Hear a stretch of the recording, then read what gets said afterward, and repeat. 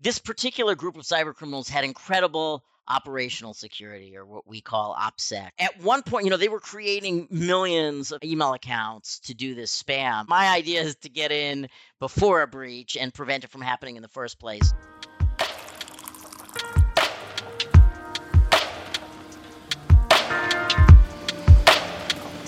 Welcome, everybody. This is Tuesday Morning Grind, episode number 52. Today we have Brian Levine with us. Brian is a managing director of cybersecurity and privacy at Ernst & Young. Also did a stint at the Department of Justice where he was investigating cybercrime, and is going to share a really interesting story with us about a hacking case called the Bayrob case. It took almost 10 years to solve.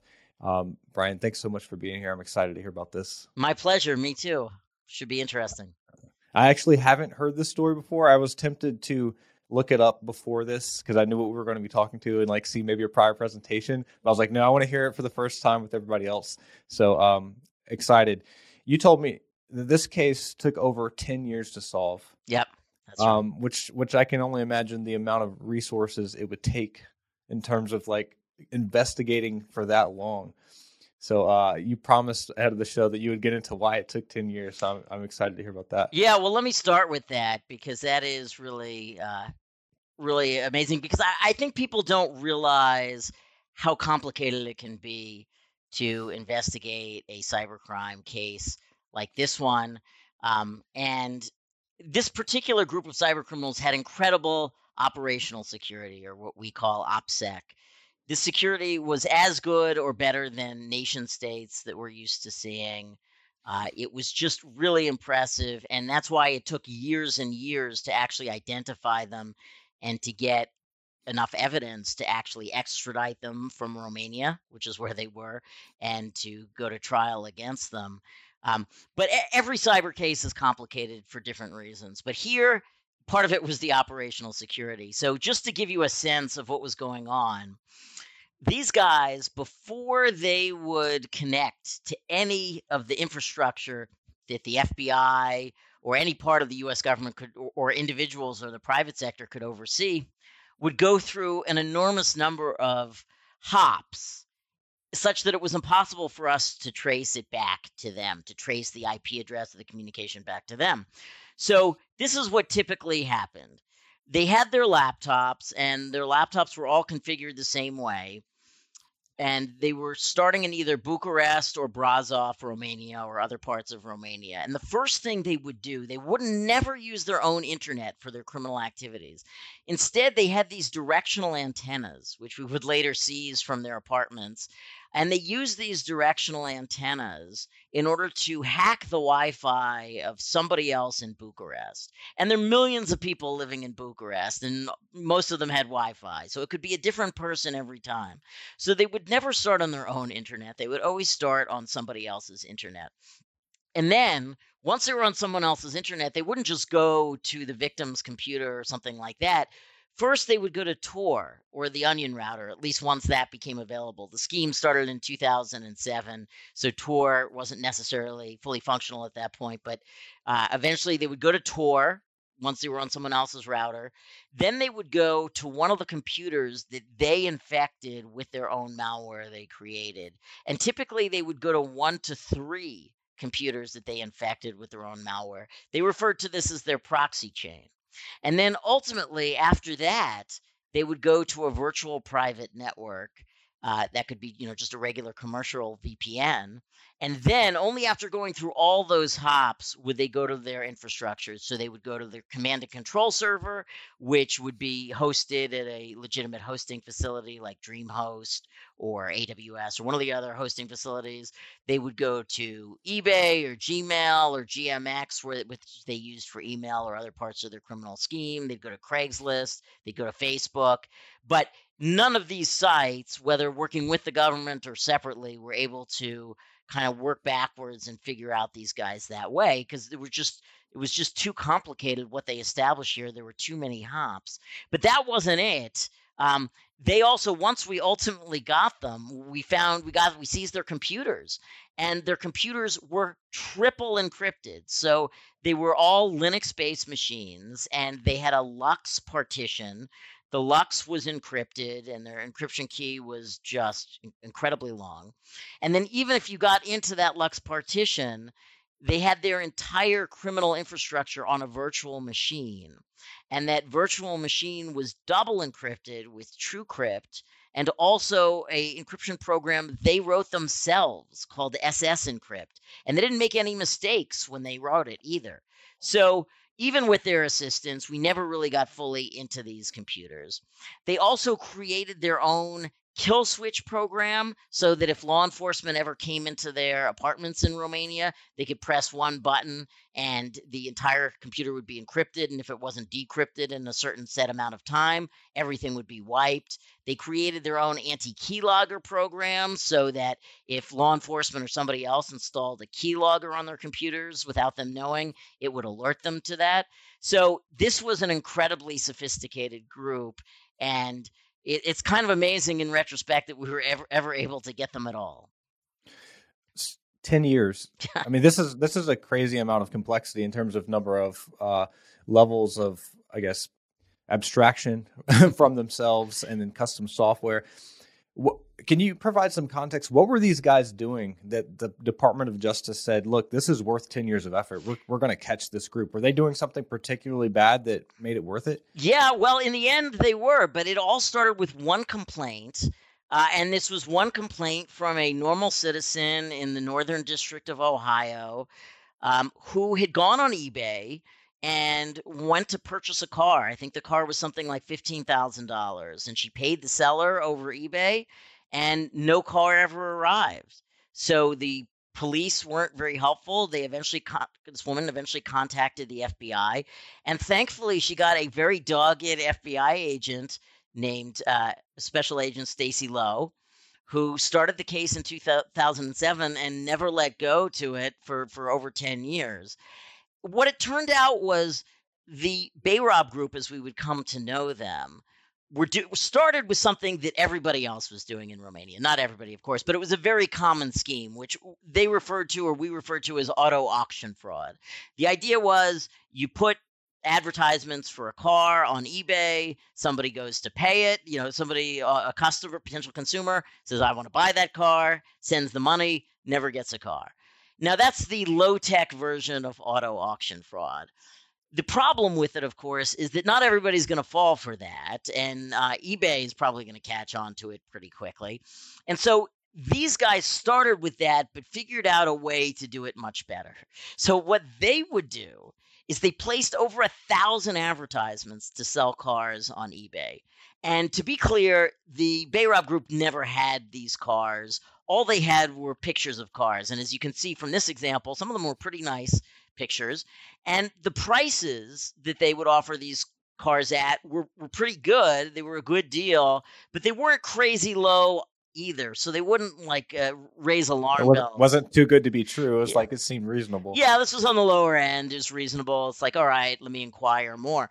So as you can imagine, if you're thinking of buying a 1968 Ford Mustang on eBay, you're probably not going to just send the money. You're going to ask some questions to the seller, like what is the mileage? Has it been in any accidents? Do you have a Carfax? Things like that. So the buyer would email questions to the seller. They knew that the buyer was going to do this. And when they responded to those questions, they would answer the questions, but they would also attach a file to their email. And the file was called a Kodak picture viewer. And if you clicked on the Kodak picture viewer, you could see a slideshow of additional pictures of the vehicle that you were interested in. But what you were not aware of was in the background, this was actually a Trojan. This was actually malware, and it was installing the malware on your computer, such that when you went back to eBay, you weren't actually on the real eBay site. Instead, you were on a site that these guys controlled that looked identical to eBay. So, for example, on the new site, they had this thing called eBay Agent Protection. And the idea is if you're going to buy something big like a car, you don't just send the money to the seller. Instead, you send it to a certified eBay escrow agent. And the eBay escrow agent will hold on to that money until you receive the car and you're 100% satisfied, which makes a lot of sense. And people would feel much more comfortable doing that. In fact, there was no program like that. eBay had no agent protection. They had no escrow agent. And you were actually just wiring your money to a money mule that would later send it to Romania. So it was a different site. And if this, got your concern up, if you were like, well, I've never heard of the eBay agent protection, I'm suspicious, you could chat online by clicking and chatting with an eBay agent, an eBay customer service agent. And in fact, you would be chatting with this group in Romania, and they had templates, so their English was perfect. And they were willing to chat with people for hours, seemingly, based on the length of these templates. And eventually, they were able to convince buyers that the eBay escrow program was legitimate. So that's what they started with. Now, the challenge, of course, is how do you get the money mules? The money mules are like drug mules, right? They're getting drugs instead of getting drugs from one place in South America, for example, to the United States. They're moving the money from the United States to Romania and surrounding countries. So what they did for that was they placed advertisements all over the place. Some of them were on Facebook. This was one from Facebook, but there were other places. And the essential pitch was work from home, which prior to the pandemic seemed like a really great idea to start with. Work from home and make some incredible amount of money each month. And you do very little work. And as you can see from the picture here, you kids can be involved. They can do the work for you right on your lap. You'll stay fit, as that woman obviously is in the picture. And everybody has endorsed this. CNN, USA Today, Fox News, every major news service has endorsed it. So these people signed up. These were normal people. They didn't think they were part of a crime. They signed up to work from home. Instead, what they were actually doing is receiving these payments from eBay victims and then forwarding them along to Romania. So they got many money mules this way. And what they eventually realized was that they could make a lot of money and they could do a lot more than just this eBay fraud, which they were doing. They realized they could scam a lot of people, and they could infect hundreds or thousands or millions of computers with their Bayrob malware. And so what they ultimately did was that once they infected one computer, they would identify all of their contacts and use those contacts to send spam, phishing, malicious emails to all of their contacts. And as a result, they got the award. This was an international award given for the number one spammers of 2015 and 2016. Unfortunately, they didn't show up to pick up that award. If they had, law enforcement might have picked them up. But they did actually get the award. And this is what the spam emails would look like. This is one purportedly from Norton, from Symantec. And the idea is you get a free year of Norton antivirus by installing this file. Of course, this is ironic because not only do you not get antivirus, you get a virus. But tempting, why not get a free year of antivirus? And it would make sense that companies like Symantec might want to offer you a free year to get you hooked, and so you're using it, you just resubscribe. That happens all the time with legitimate companies. This was another one. This is the template, so you could see that they could fill it out with different amounts of money. But the idea here is you've received money via Western Union. Just click on the attachment, print it out, take it down to your local Western Union. And, most of us would at least be curious enough to click on the attachment to find out what it was. Of course, it was malware. Some of them were actually much more malicious than this. One of them was it purported to be the results of your HIV test. And you were positive. You had HIV. And it was installing malware on the back of your computer. But obviously, you have to be pretty malicious to let anyone think they have HIV even for a moment, just to get them to click on a malicious attachment. So this is a lot. So there's a very sophisticated criminal organization building custom malware. They obviously have ways to process and take payments. They have training programs with scripts to work in call centers. probably have some sort of customer support to deal with the chats. Like, what did this organization look like? Because I've seen like YouTube videos where like they'll like in India they have the boiler rooms where it's a call center and people will take the phone scams. Did you guys ever figure out like what's the nature of this group? How big was it? What was the hierarchy? Yeah, that's a great question. So there were three leaders of the group, and those are the ones that we ultimately caught and tried. And they were all in Romania. They went by the monikers. The lead guy, Bogdan Nicolescu, went by the moniker Master Fraud, which is a great moniker to have until you get caught. As soon as you get caught, having the moniker Master Fraud dramatically limits your available defenses. You pretty much have to go with Master Fraud? Who's Master Fraud? I never heard of such a person. In law enforcement, we refer to the Saudi defense, the some other dude did it defense. And this was a case where they were kind of he was limiting himself to the Saudi defense. So he was the lead guy. And then there were two other longtime leaders, Radu McLaus, who went by the nick Minolta 9797, and Tibeu Dinet, who went by the nick A Mighty SA, which we thought stood for System Administrator, but later on he claimed those were just letters, but who knows. So those three were sort of the lead, and then there were about 5 or 6 others who would sort of shuffle in at different times and play different roles in the group. These are the leaders. There were also others who were involved in the money laundering aspects of the group. And then, you mentioned outsourcing and India. At one point, they were creating millions of email accounts to do this spam. And eventually some of the providers would put CAPTCHA requirements on to make it harder to automatically create these email accounts. So what they did was they hired people in India to solve these CAPTCHAs for like 5 cents a CAPTCHA. And they would just sit there all day solving CAPTCHAs so they could create malicious email accounts. India had no idea that this was criminal or that they were supporting this at all. Eventually, they actually found a research paper from a U.S. Professor who came up with an artificial intelligence way to solve these CAPTCHAs, and they just borrowed it from the paper. And so then we're using artificial intelligence to solve CAPTCHAs. Were these guys like educated computer scientists? Like, do you have any sense how they even got into this business? Yeah, I mean, these were really smart guys. They started sometime, it depends on the particular guy, but they started generally after high school, or some of them were in college at the time. In high school, they were all really into programming, and they would participate and they would win international programming competitions. And one of the guys, Tibeu Dinet, before he started in this group, actually did an internship with Google in the United States.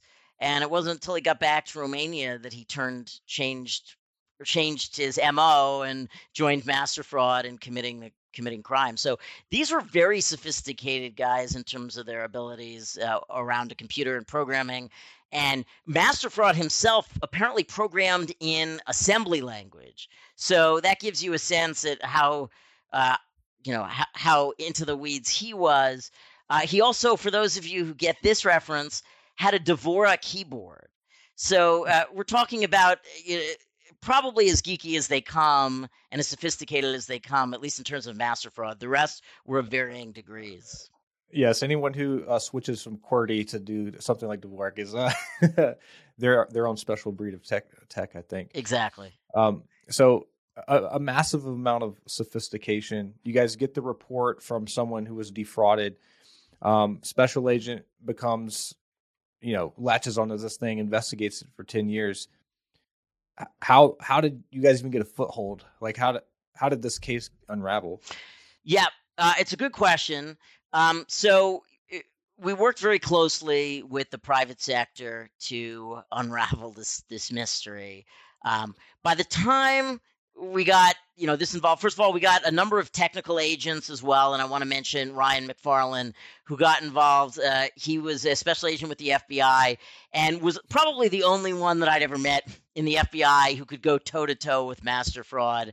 And that was a key element of it, because at this point, they had infected 400,000 computers around the world. They were using them as proxies to conceal their communications. They were doing crypto mining as early as 2013, before anybody else was really doing that.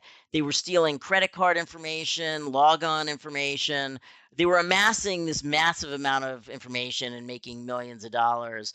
But they made a couple of mistakes during the course of the 10 years, really only a couple. And thankfully, the private sector caught these mistakes and was able to work with us to help identify them. So the VPN that they were fond of using here was America Online.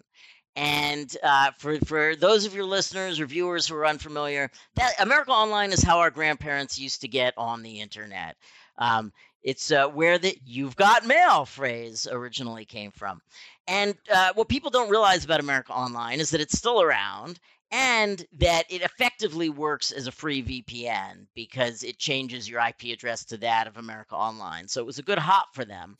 But what they did not realize was that America Online had got wind that they were using their service to do all this bad stuff. And they were watching him like a hawk. In particular, this guy was watching him like a hawk. His name is Owen Miller. He's now with Rapid7. And with the help of Owen Miller, AOL was essentially doing its own Title III wiretap on these guys, its own essentially packet capture. And what they saw from doing that was that these guys were constantly sending encrypted emails to each other using PGP encryption. And they were constantly emailing each other about the scheme. And these are some of the emails they were sent. And you could see a lot of them were sent or received by Master Fraud, many by AmidESA, and many by Minolta 9797 as well, the three leaders in this group. He was more or less active at different screenshots of time. But all of these emails were encrypted, so we could never get to the contents of them. PGP, pretty good encryption, is pretty good encryption, apparently.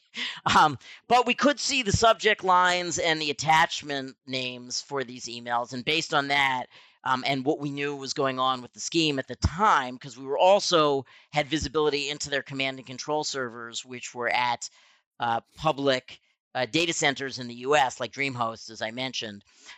Based on our being able to correlate those, we could see that they were talking about what was going on at the scheme right now, but we just didn't have really any identity information until Owen Wilson on May 13th, 2013, caught something like 90-second mistake that Minolta 9797 made.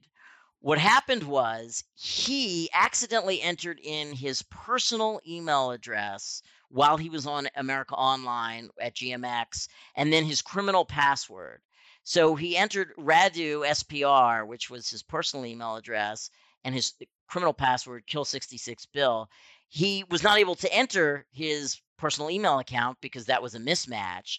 So then he entered the correct email account that he meant to enter, his criminal email account, Minolta9797, and the same email, the same password, and then he was in. But in just capturing this one mistake over the course of 10 years, we had a nick there, Radu SPR. And if you Googled Radu SPR, you quickly got to only one person, who was this Radu Bogdan character. This was his Twitter account. And one of the things you can see, Radu SPR is right there. He was a big skydiver. In fact, when we ultimately arrested him in Romania with the help of the Romanian National Police, he had this exact skydiving photo on all of his phones and on his computer. So that was helpful. But we could see right from his Twitter post here, this was a public Twitter feed, that he was asking whether the YPoolNet server was down or not. And we happen to know that the YPool server was a cryptocurrency pool, cryptocurrency mining pool. So basically like a lottery pool for cryptocurrency. Everybody who wants to make money this way joins the same pool, and they increase their chances of getting money through cryptocurrency mining. And we happen to know from what we were looking at on the Bayrob's command and control server that they were using the YPool server. So just from this one mistake, we were able to identify this guy. And for years, this was the only picture we had of Radu McClouse. And so the joke was that if we ever get him, the first thing we're going to do is buy him a shirt, because he's gone gone for years without a shirt. So what we did was we then went to the Romanian National Police. We sent a formal mutual legal assistance treaty, MLAT, request to have them investigate Radu McClouse. And what they discovered was that Radu was having regular encrypted communications with these other two individuals, Bogdan Nicolescu and Tiberiu Dinet, from Nicolescu's home in Brasov and apartments in Bucharest. So we started investigating these three, but they made no mistakes in terms of their communications that could be attributed to them. The only thing we saw on their actual internet, their home internet, their cell phone internet, anything that could be attributed to them, was that they would go to cryptocurrency mining websites, which was suggestive, but it's not illegal to mine cryptocurrency, and there are plenty of people who are not cyber criminals who do that. So that wasn't enough. So we kind of stuck there for quite a long time. In fact, what we discovered was that Dinet here had created a private encrypted Jabber server in his apartment. And the three were having communications via that private encrypted Jabber server, but all that communications was encrypted, and we couldn't break the encryption, and that just wasn't enough evidence. We even asked the Romanian National Police to do audio and video surveillance in Dinet's apartment, but they couldn't even get in because he had this sophisticated German door lock that they couldn't get into without, covert way, without notifying Dinet that they had been in there. So we were stuck for years trying to investigate, seeing if they made any mistakes. And that's when they made their second mistake, which we were really lucky about. And that mistake was that Tiberiu Dinet, who was the one I mentioned, had done an internship at Google before going into crime, decided to visit some friends in Miami and elsewhere in the United States. So we got wind that he was going to be doing this, and we went and we got a search warrant immediately, because although there is a border exception that allows one to search cell phones and electronics under certain circumstances at the border without a search warrant, we wanted to be extra careful here because we knew this was critical to a 10-year investigation. So we got a search warrant, and when Dinet, there he is, went through customs, he was taken over to a secondary location where he was basically held for a while. And during that time, agents from the FBI and various other agencies were able to search his phone. Now, turns out he didn't bring his laptop, he didn't bring any other electronics. He was pretty careful, but he did bring his cell phone, and they were able to execute the search warrant and covertly image the cell phone. And what we were able to get from that cell phone was Jabber chat logs. So the Jabber program that they were using to communicate with each other in an encrypted way was bulletproof on the outside, but once we got the phone, we were able to see these logs, and it was hundreds of pages of logs in Romanian of chat. And if we hadn't been investigating them for something like 10 years, this would have all been meaningless to us. But because we had been doing this investigation for so long and knew a lot about the group, we were able to see that they were referring to very specific things about their coding protocol, their specific files, file names. And for example here, a miner forced was a reference to a file name that they created called a miner forced, which they would use as part of their cryptocurrency mining scheme to help keep the cryptocurrency miner undetected on a victim computer.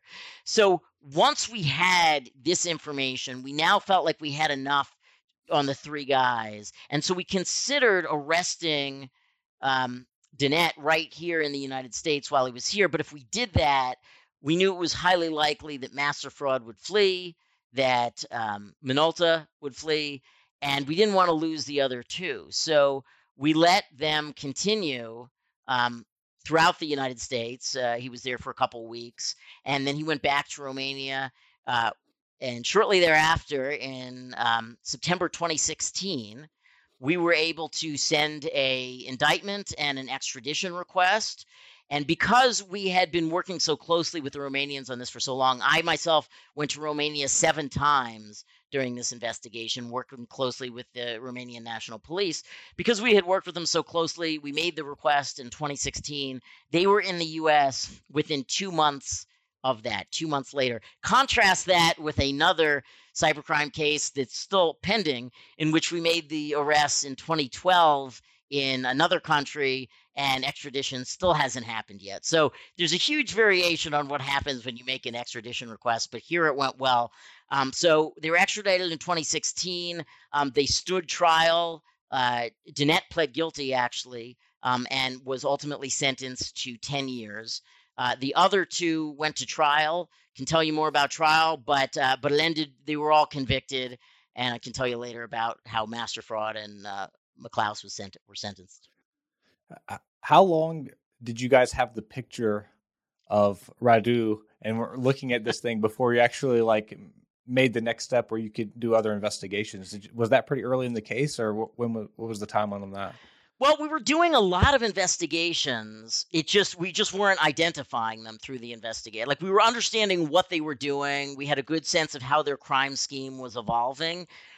The biggest area of visibility we had into were their command and control centers, because, as I mentioned, they were in the United States in US data centers, and we figured out ways that we could monitor what they were doing on those command and control centers. They also used them to store a lot of documents about the crime. So we had sort of a complete, or the crime scheme. So we had sort of a complete record of pretty much everything they were doing. We just couldn't figure out who they were, or even once we did have a sense of who they were, get enough evidence to extradite them and convict them. The other thing we were doing during that whole time period is that victims of the Bayrob Group were making complaints to the FBI's Internet Crime Complaint Center, which is IC3.gov. So victims would go to IC3.gov. They would say, you know, I paid $10,000 over eBay to a guy who went by the email address, you know, bill@whatever.com, or my credit card information was stolen, or whatever it was. And they would make this request on IC3.gov, and they probably thought they were never going to hear back about any of this, because, you know, it was probably years in some cases. But ultimately, we had the list of fake email addresses they would use, and IP addresses they would use, and other things that would identify them with this particular scheme. And we got a list of hundreds or thousands of victims. We were able to use that to explain to the court what the damages were here, how much they caused, which was millions of dollars worth of damage that we could account for, at least. And we were able to identify a number of witnesses who were willing to come testify at trial, which was critical to getting the result that we did. Yep. You mentioned the public-private partnerships. Like, clearly, AOL was inspecting logs, it looks like, and captured that failed login attempt and got the email address. I would think that the big time players in terms of like DreamHost would consciously let that infrastructure remain so you guys could investigate it. And then also like all the email accounts that you theoretically could have shut down, but you probably let them open so you could monitor them. Talk about that. Like, how important was that public-private partnership? Yeah, so there were a lot of players, but the three big ones who really contributed a lot and who testified at trial. Owen Miller, as I mentioned, from America Online. Liam Omerchu was the lead researcher from Symantec, the AV company, who originally identified the Bayrob Group. I think he was the one who named them that, the Bayrob Group and the Bayrob malware, because they were robbing people on eBay, so they called it Bayrob. He called it Bayrob, and he was watching them the whole time. To a similar degree that Owen Miller was. He got an enormous amount of information on them, published a lot, provided us a lot, and testified for almost an entire day at trial on his full investigation. He even conducted his own undercover operation where he pretended to be a victim of eBay fraud and went through the whole chat and chatted with them and recorded the whole thing. So we were able to play that in real time during the trial, which was very effective. Chris Drake was also super helpful. He is the CEO or founder, creator of Read Notify, which is a email program that you're probably familiar. Your viewers are probably familiar with Outlook receipts. You can ask to send a receipt. Read Notify is sort of like that on steroids. It tells you everything about what the person did on your email. Did they click on the attachment? Did they view the attachment? How long were they hovering over the email? And it doesn't notify the reader of the email that you were on there. So the group was using Read Notify to send all their emails, although they appeared, all their victim emails, although they appeared to come from America Online or Google or GMX. They all were routed through Read Notify. So Chris was able to provide us during the course of the investigation with 19,000 emails or so from the Bayrob group. And these were with real victims, and the victims were able to identify the emails they had. He flew all the way from Australia to testify because he figured out a way to identify which were this group's emails. Among other things, he testified that they were using, if you looked at the email header, they were using a very rare email client called Courier, and it had a particular number associated with it. And when he testified to that at trial, we started looking at all the emails because we hadn't appreciated this, and we realized that all the emails with the victims had this header on them that said Courier and with the same number. And then at the very end of trial, we had a number of cooperators, and one of the other members of the Bayrob group testified at the trial. And one of the questions we asked him was, do you remember what email client you guys were using? And he said, yeah, it was someone nobody's ever heard of. It was called Courier or something. And the jury just sort of gasped. You could see it. It was like they suddenly put together the whole thing based on this Courier email client, which, to be honest, until trial, we really hadn't focused on. That's funny. So you mentioned the one guy got 10 years, I think you said. What happened to the other two guys? Yes. So Radu McLaus, he got 18 years in prison, currently serving, and Bogdan Nicolescu, who was master fraud, he got 20 years. These are very significant cybercrime sentences. I think appropriate given how long they were committing their crime and how malicious the crimes were. There were a lot of emails that I haven't shared, but that were really quite malicious. For example, there was one guy who was upset when he paid for a car and didn't receive his car. So he naturally sent emails complaining to the seller, who was probably Master Fraud. And Master Fraud didn't like this. So he went through the guy's computer and found alleged evidence that he was cheating on his wife, and then just sent all that cheating evidence to the guy's wife for no real reason, but just because he could. So these were very malicious guys, and they were sentenced to 10, 18, and 20 years. They're still appealing the sentence, but I don't expect them to be adjusted significantly. Brian, this is a very cool story. It's important work. I think I read a stat the other day that cybercrime is supposed to hit something like 10 trillion. And it impacts real people. Sometimes I give a talk and I talk about this lady who had her routing number intercepted during a mortgage transaction, and basically her life savings was fraudulently taken in a similar manner, and that was a tragedy. That was the first time I was ever exposed directly to someone actually, like a human being, not a business, like someone, an end user, being defrauded like that. So what's next? The case ends. I understand you guys are doing some pretty cool stuff on the back end in terms of letting people know about the story. We're just trying to communicate it. We're trying to get out there, and we've been talking to the private sector. It's important that the private sector know how they can potentially help out with cybercrime. And they can help out at all different levels. We're trying to make sure victims and potential victims are aware of IC3.gov, the Internet Crime Complaint Center, so that they do report things. We're trying to encourage businesses to report when they have an incident.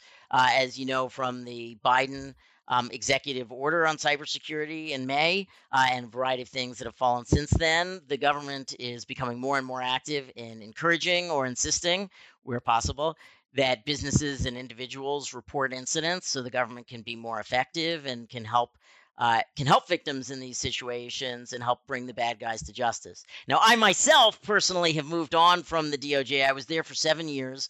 I served as a prosecutor and national coordinator for all 300 cybercrime prosecutors around the country. But I decided ultimately I wanted to try and prevent some of these things from happening in the first place, because it's great to come in after the fact and put the bad guys away. It's very personally satisfying. But I felt like I could do more good if I was preventing these things from happening in the first place. So I'm now at EY with a group that focuses on transactions, mergers, acquisitions, divestitures, restructuring, going public and going private. And one of the reasons I really like working in this space is it's one of the times in the business life cycle where businesses are willing to actually think about cybersecurity and data privacy and spend money to improve the cybersecurity and data privacy. The other time is after a breach. But again, my idea is to get in before a breach and prevent it from happening in the first place. So we work with companies that are doing these transactions to reduce their risk around them. Absolutely. We're on the same page, same team. Good stuff. Brian, thank you so much for sharing this story. It was awesome. If you guys like to listen to stories like this from privacy and security experts like Brian, you can check out this podcast on any of your favorite podcast apps. You can also check us out on YouTube.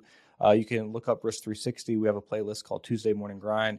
If you're listening to this episode, Brian shared some awesome slides that kind of accompany the story. So I think this is one time I definitely recommend checking out the YouTube video and watching this. If you're trying to build, certify, want a security assessment, you can check out Risk 360. That's what we do at risk360.com. Brian, thanks so much again. I appreciate it. All right. Thanks for having me, Christian. It was a pleasure.